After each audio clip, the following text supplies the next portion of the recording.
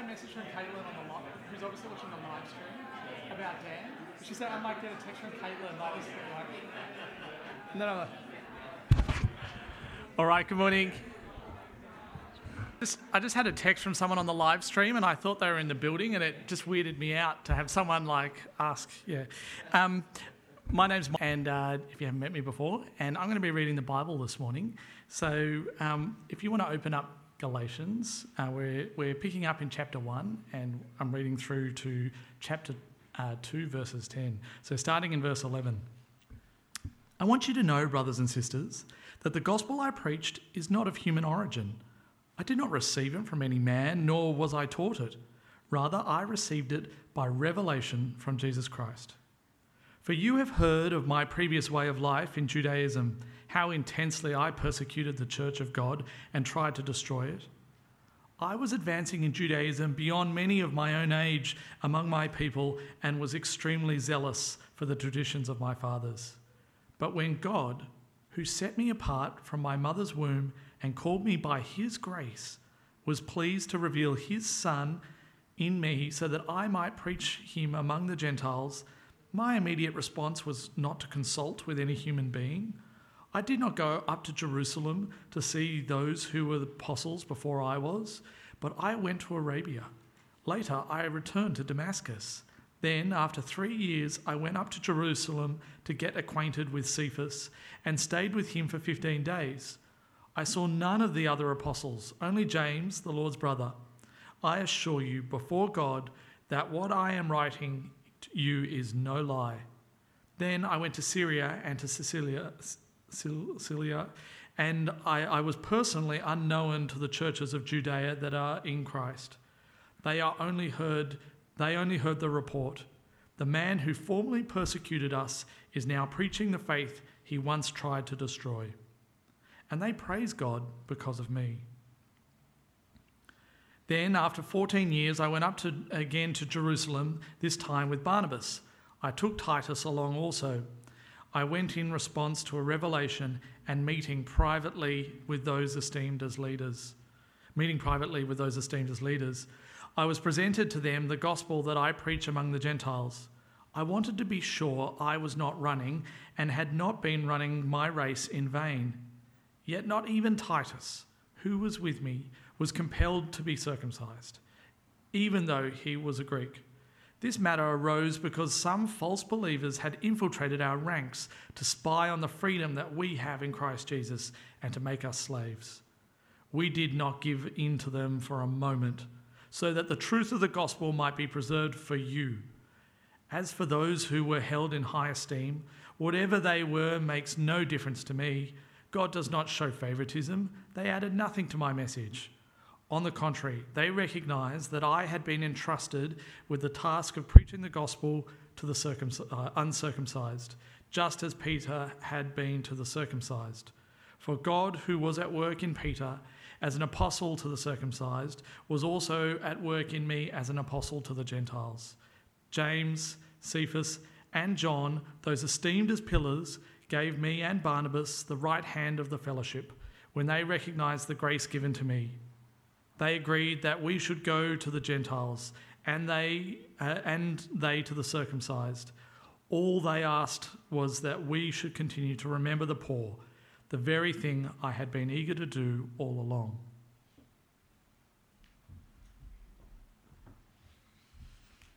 Thanks, Mike. Thanks, James. G'day, everyone. Great to be here with you this morning. And like James said, welcome particularly if you're a guest who's joining us for Mother's Day. Welcome if you're joining us on the live stream and you haven't been able to be here in person. I'm Lachlan. I look after the congregation here. And like James said, great to have you along today. Mother's Day can be a really mixed day. It can be a day of joy or sadness, perhaps a mix of the two.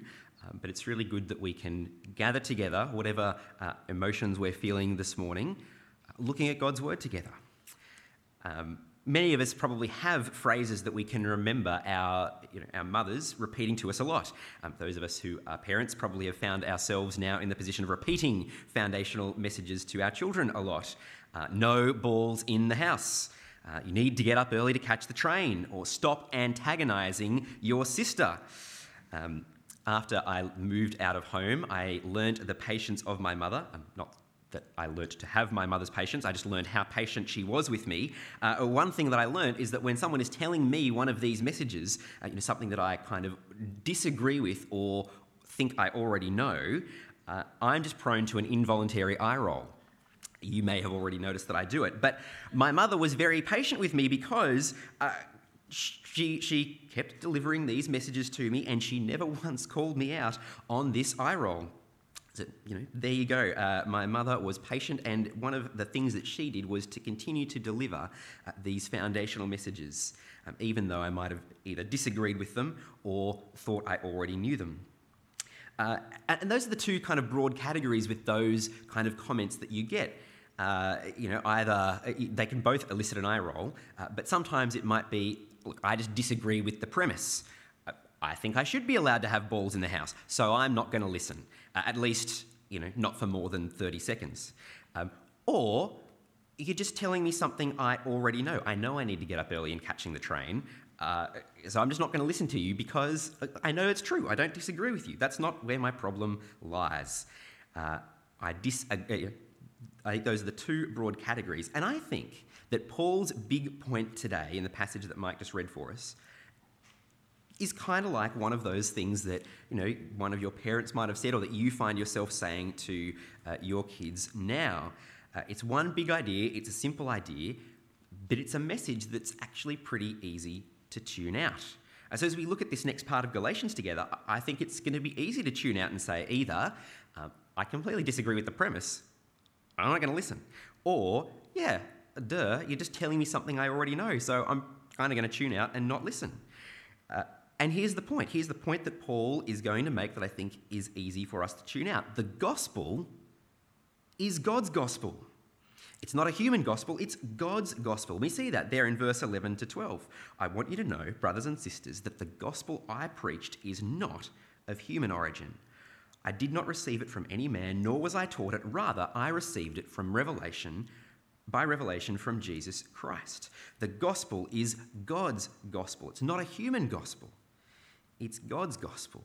And everything else that Paul is saying in the passage that we just heard read is going to prove that point. And so if you're here and you're not a follower of Jesus, I think there's a good chance that you might say something like, well, I don't believe in God, or at least I'm not convinced that the God of the Bible is God, so why would I care if this gospel is God's gospel? And if you are a Christian, it's kind of yeah, it's God's gospel, I know, okay.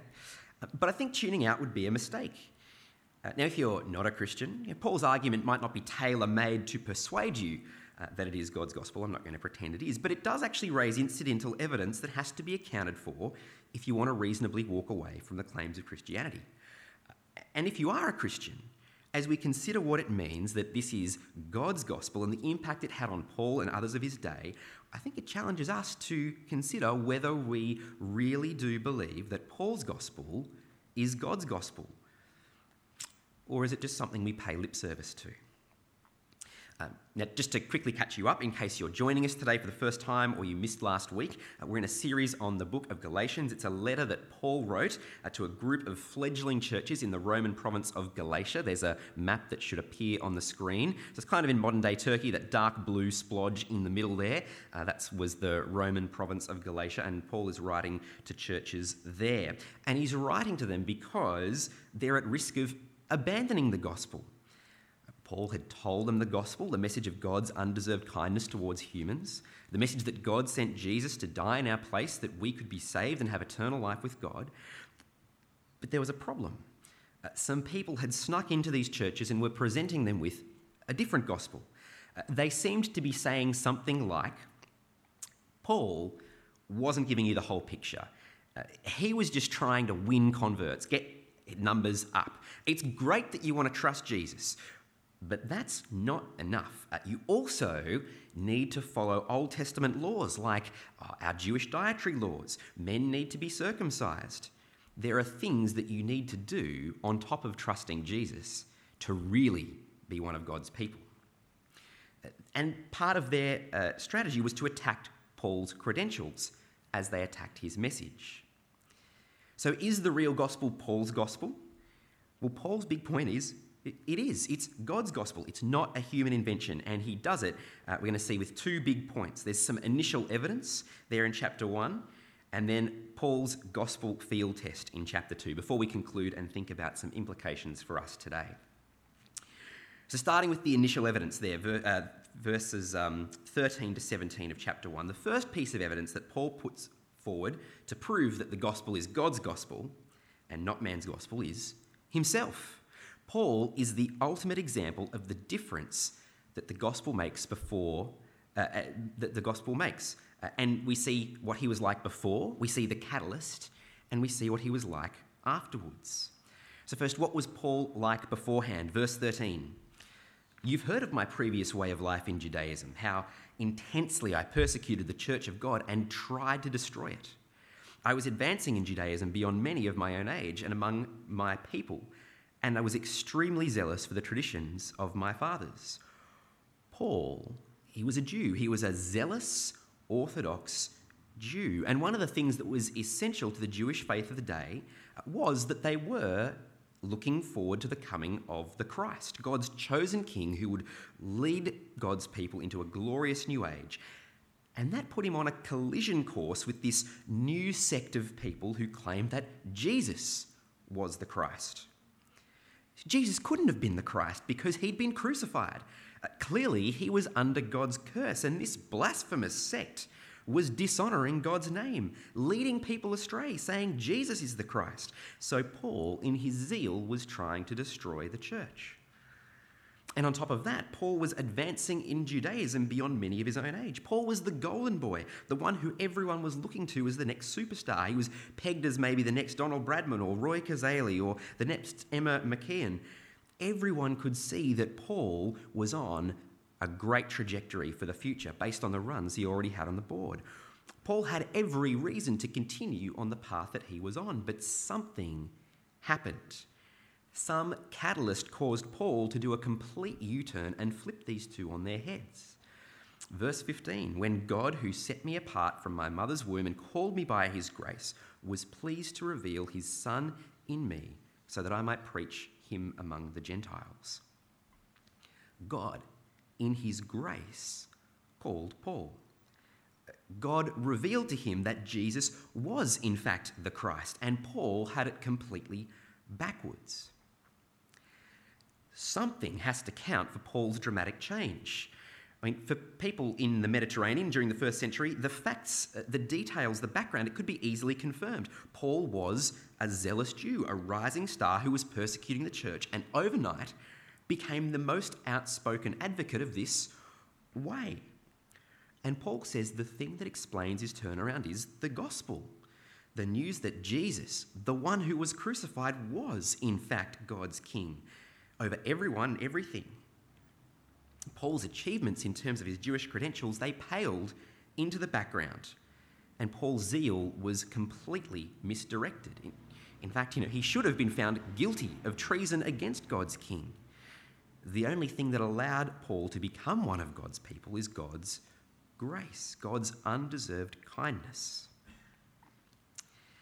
We heard last week that the group of agitators that were visiting these churches in Galatia were teaching a different gospel, that following Jesus wasn't enough, and that people actually had to become more Jewish. They had to eat Jewish foods, follow their festivals. They had to get circumcised for the men. But one of the great benefits of Paul being the one that God sent to the Gentiles, the non-Jewish world, is that Paul could say, I've climbed that ladder of Jewish good works, and it is a dead end. It had nothing to do with my status before God or my salvation.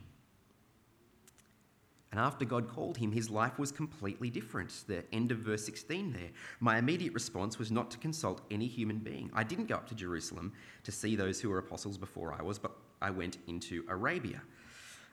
Paul starting to set up this next piece of evidence that we'll look at, but this time here where he went off, we know from the book of Acts that he arrived in Damascus and he immediately started to preach the gospel. He started to preach that Jesus was the Christ. God's gospel turned Paul's life upside down, or perhaps we should say turned it the right way up. The things that Paul had prized were trivialised, and the message he persecuted, he now proclaimed. The gospel Paul preached is God's gospel and not a human creation, because God used it to turn Paul's life right way up. But there's another piece of evidence that Paul holds out to the Galatians here. The gospel he preaches is God's gospel because it is both independent of and the authentic gospel. We'll just start again there from verse 16. Paul says, "My immediate response was not to consult any human being.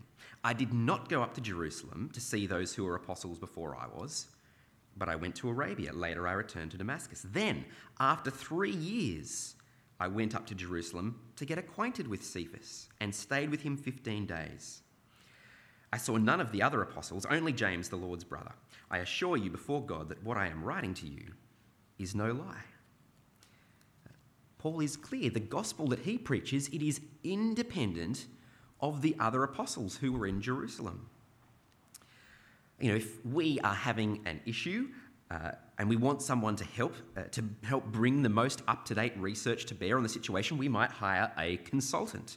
And when Paul uses the word consulting there, he means it in that same professional sense. In the original language, it has that specific professional idea of getting knowledge from an expert. But Paul explicitly did not go to the experts, the people who were apostles before him in Jerusalem. Once Paul received the gospel and was told to preach it, he didn't need to have it confirmed by a higher authority. He'd already received it from the highest authority, the risen Lord Jesus. And in fact, it wasn't until 3 years after his encounter with Jesus on the Damascus road that Paul did go to Jerusalem to meet with Peter. And he also happened to see James. But even then, it wasn't to receive instructions from superiors. It was merely to make Peter's acquaintance. The name Cephas and Peter, it's the same name, just, one's in Greek, one's in Aramaic. It was merely to make their acquaintance. For 3 years at this point, Paul has been preaching the gospel that God had given him. And in this meeting, there's no suggestion that there was any difference in the gospel preached by Paul and the gospel preached by Peter. In fact, the only response we hear of, verse 22, was that while Paul was personally unknown to the churches of Judea in Christ, they only heard the report, "The man who formerly persecuted us is now preaching the faith he once tried to destroy, and they praised God because of me." The only response we hear from the Jewish churches is that they praised God because Paul had done this complete 180. Once again, the evidence is that the gospel Paul preached is God's gospel and not man's gospel, because he received it independently from the Jerusalem apostles, and it was the authentic gospel message. It wasn't a cheap knockoff that Paul had taken things out of or added things to. It was the same thing. And even if you're sceptical about the Christian message, it's a piece of evidence that needs to be considered. How did Paul, who was never a follower of Jesus, who never studied under the Jerusalem apostles or the other early Christians, how did he so suddenly come to preach the exact same message? The group of agitators that were visiting the Galatian churches, they'd been teaching a different gospel, and they seemed to be claiming that Paul's gospel was inauthentic, that Paul did not teach the gospel that Jesus taught or his disciples taught. Paul's gospel, they said, was deficient, but Paul says, no, the gospel I preached was received independently, and it is the same. And the only response that the Jewish churches had was that they praised God because Paul had turned and was now preaching the faith that they had. We've heard Paul's initial evidence, but what about testing it out in the field? It's nice to kind of put these theories out there, but how does it hold up when there's actually an issue that needs to be worked through? It's the final part of Paul's defence we're considering this morning, and that's this private meeting that happens in Jerusalem. 14 years after encountering Jesus on the Damascus road, Paul did meet with the leaders of the church in Jerusalem to discuss the gospel. And as we heard that passage read, you might have gone, well, did Paul finally crack? Did he finally lose confidence that the message he was preaching was the authentic gospel? Did he really need to check in with the real apostles to make sure that it was the same, that he hadn't lost it or missed something? Well, I don't think so. Given how emphatic he's been about the fact that his gospel is independent and he didn't need their approval, it would be strange now if he flipped that decision. No, Paul gives two reasons why he now goes to Jerusalem. Firstly, he says it was because of a revelation from God. The reason he went up now was because God told him to. But second, to ensure he wasn't running in vain. It's not that Paul was worried his gospel was wrong, but rather that there would actually be ramifications for the Christians that he had seen converted if the Jerusalem church was seen to be preaching a different gospel. The gospel Paul preached was still undoubtedly the gospel, but if the Jerusalem apostles were to send out a letter that made it look like there was a different gospel to the one Paul preached, well, it would be incredibly disruptive, undoing the good work that had been done by God through Paul, inadvertently leading Christians to believe a false gospel, one that could not save them. So in the meeting, the gospel was put to the test. And we've all had frequent and recent experience of waiting for test results to come back and the impact that might have on our freedom to leave the house. And so Paul, Barnabas and Titus are doing a similar thing. They go up to Jerusalem to test the freedom that they have in Christ. And just like doing a rat, you want to see one test come back negative and one test come back positive, which is what we have here. Verse 3, the gospel is put to the test. Not even Titus, who was with me, was compelled to be circumcised, even though he was a Greek. This matter arose because some false believers had infiltrated our ranks to spy on the freedom we have in Christ Jesus and to make us slaves. We did not give in to them for a moment, so the truth of the gospel might be preserved for you. The test results are in. The bit we want negative, it's negative.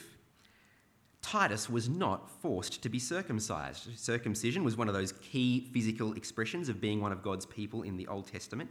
And the agitators in the Galatian churches that Paul is writing to, they'd raised the question of the place of Old Testament laws, like circumcision, saying they were essential to really be a follower of Jesus. But in this meeting, Titus was not compelled to be circumcised. And it's not because he flew under the radar. It's not that they snuck him in and kind of hoped that no one would ask the question. No, false believers, people who claimed to be followers of Jesus, they managed to get into this meeting and they forced the issue. The issue was raised, and Titus was not compelled to be circumcised. He was not forced to adopt these Jewish cultural practices. Paul and Titus stood their ground in order to ensure there was a clear precedent, so that the truth of the gospel might be preserved for the Gentile Christians. The test we wanted, negative. But what about the control? We know the control needs to be positive to ensure it's not a false negative. Well, the good news is the result we want to be positive is positive as well. From verse 6 going on, the leaders of the Jerusalem church, they confirm that Paul's gospel was their gospel. In fact, notice 4 times Paul says that it's the same gospel in slightly different ways to make it absolutely clear. The end of verse 6, they added nothing to my message. Verse 7, on the contrary, they recognized I had been entrusted with the task of preaching the gospel to the uncircumcised, just as Peter had been to the circumcised. That's 2. Verse 8, for God, who was at work in Peter as an apostle to the circumcised, was also at work in me as an apostle to the Gentiles. That's 3. And then verse 9, James, Cephas and John, those esteemed as pillars, gave me and Barnabas the right hand of fellowship when they recognized the grace given to me. 4 times. 4 times we see that everyone agrees the gospel they preach is the same. I mean, when you think about that, you've got 2 groups of people independent from each other, both claiming to hold the gospel that God has given them that cannot be changed, with over 14 years of preaching the gospel in their own spheres, facing their own issues, one of them being a rank outsider from the original group, insisting on the independence of the messages, the fact that they could still all get together and agree that they are preaching the same gospel.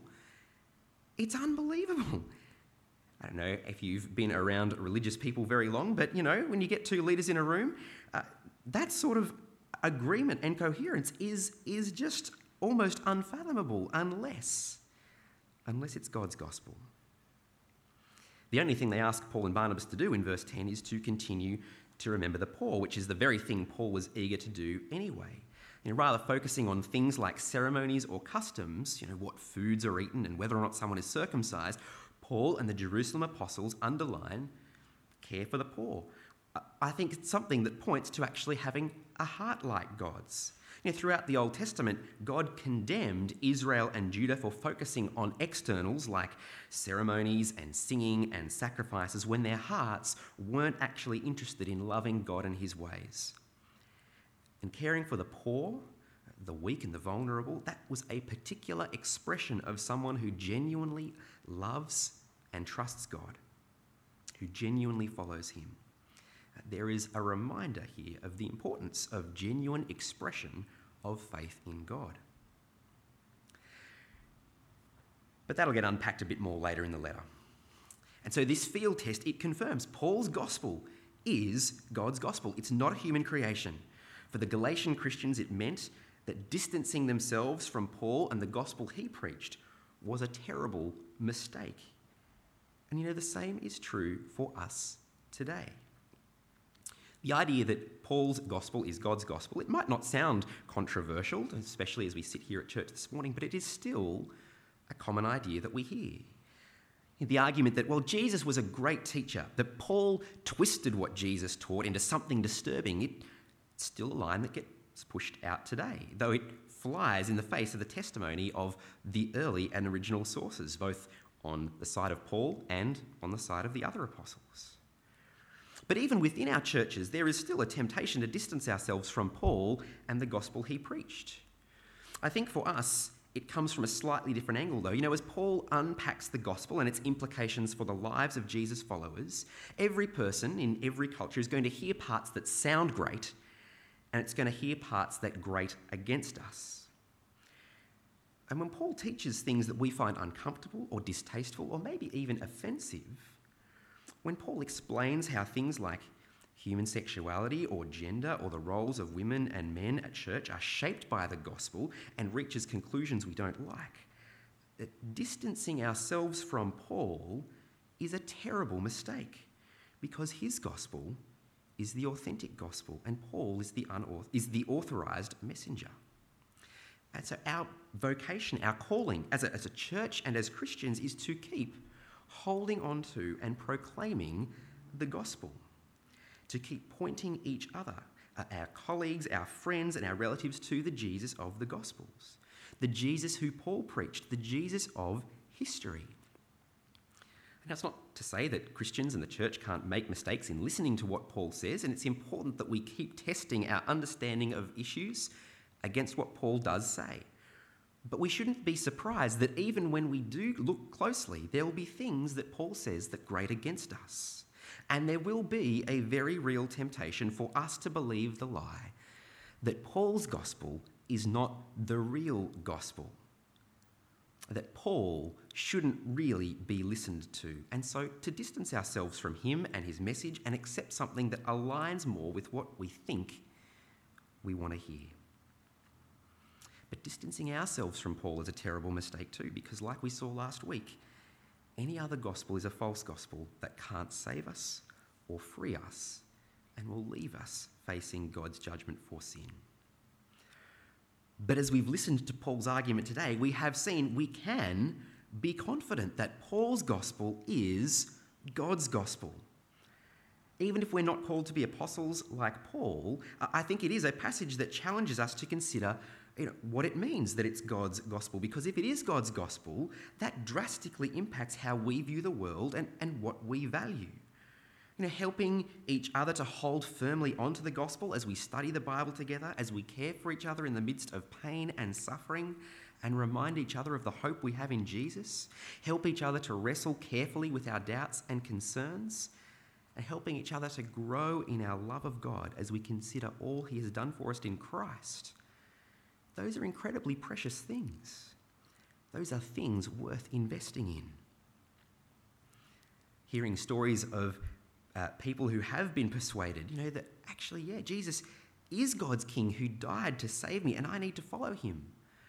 Stories of how each other are holding firm in the midst of the challenges and trials of this world. They are reasons to praise and glorify God, like the churches in Judea do when they hear of Paul. Because God's power to save people from death is at work in the gospel of his grace. And it is the gospel that Paul preached. The gospel we have is God's gospel, and that's great reason to give thanks. Let's pray. Father, we thank you for the gospel, that it is your gospel, that we can have hope and assurance of all the freedom and riches and treasures that are ours in Christ Jesus. We pray that you would help us to hold on to the gospel firmly and to encourage others to keep looking to Jesus, that we all might come into your kingdom. Amen.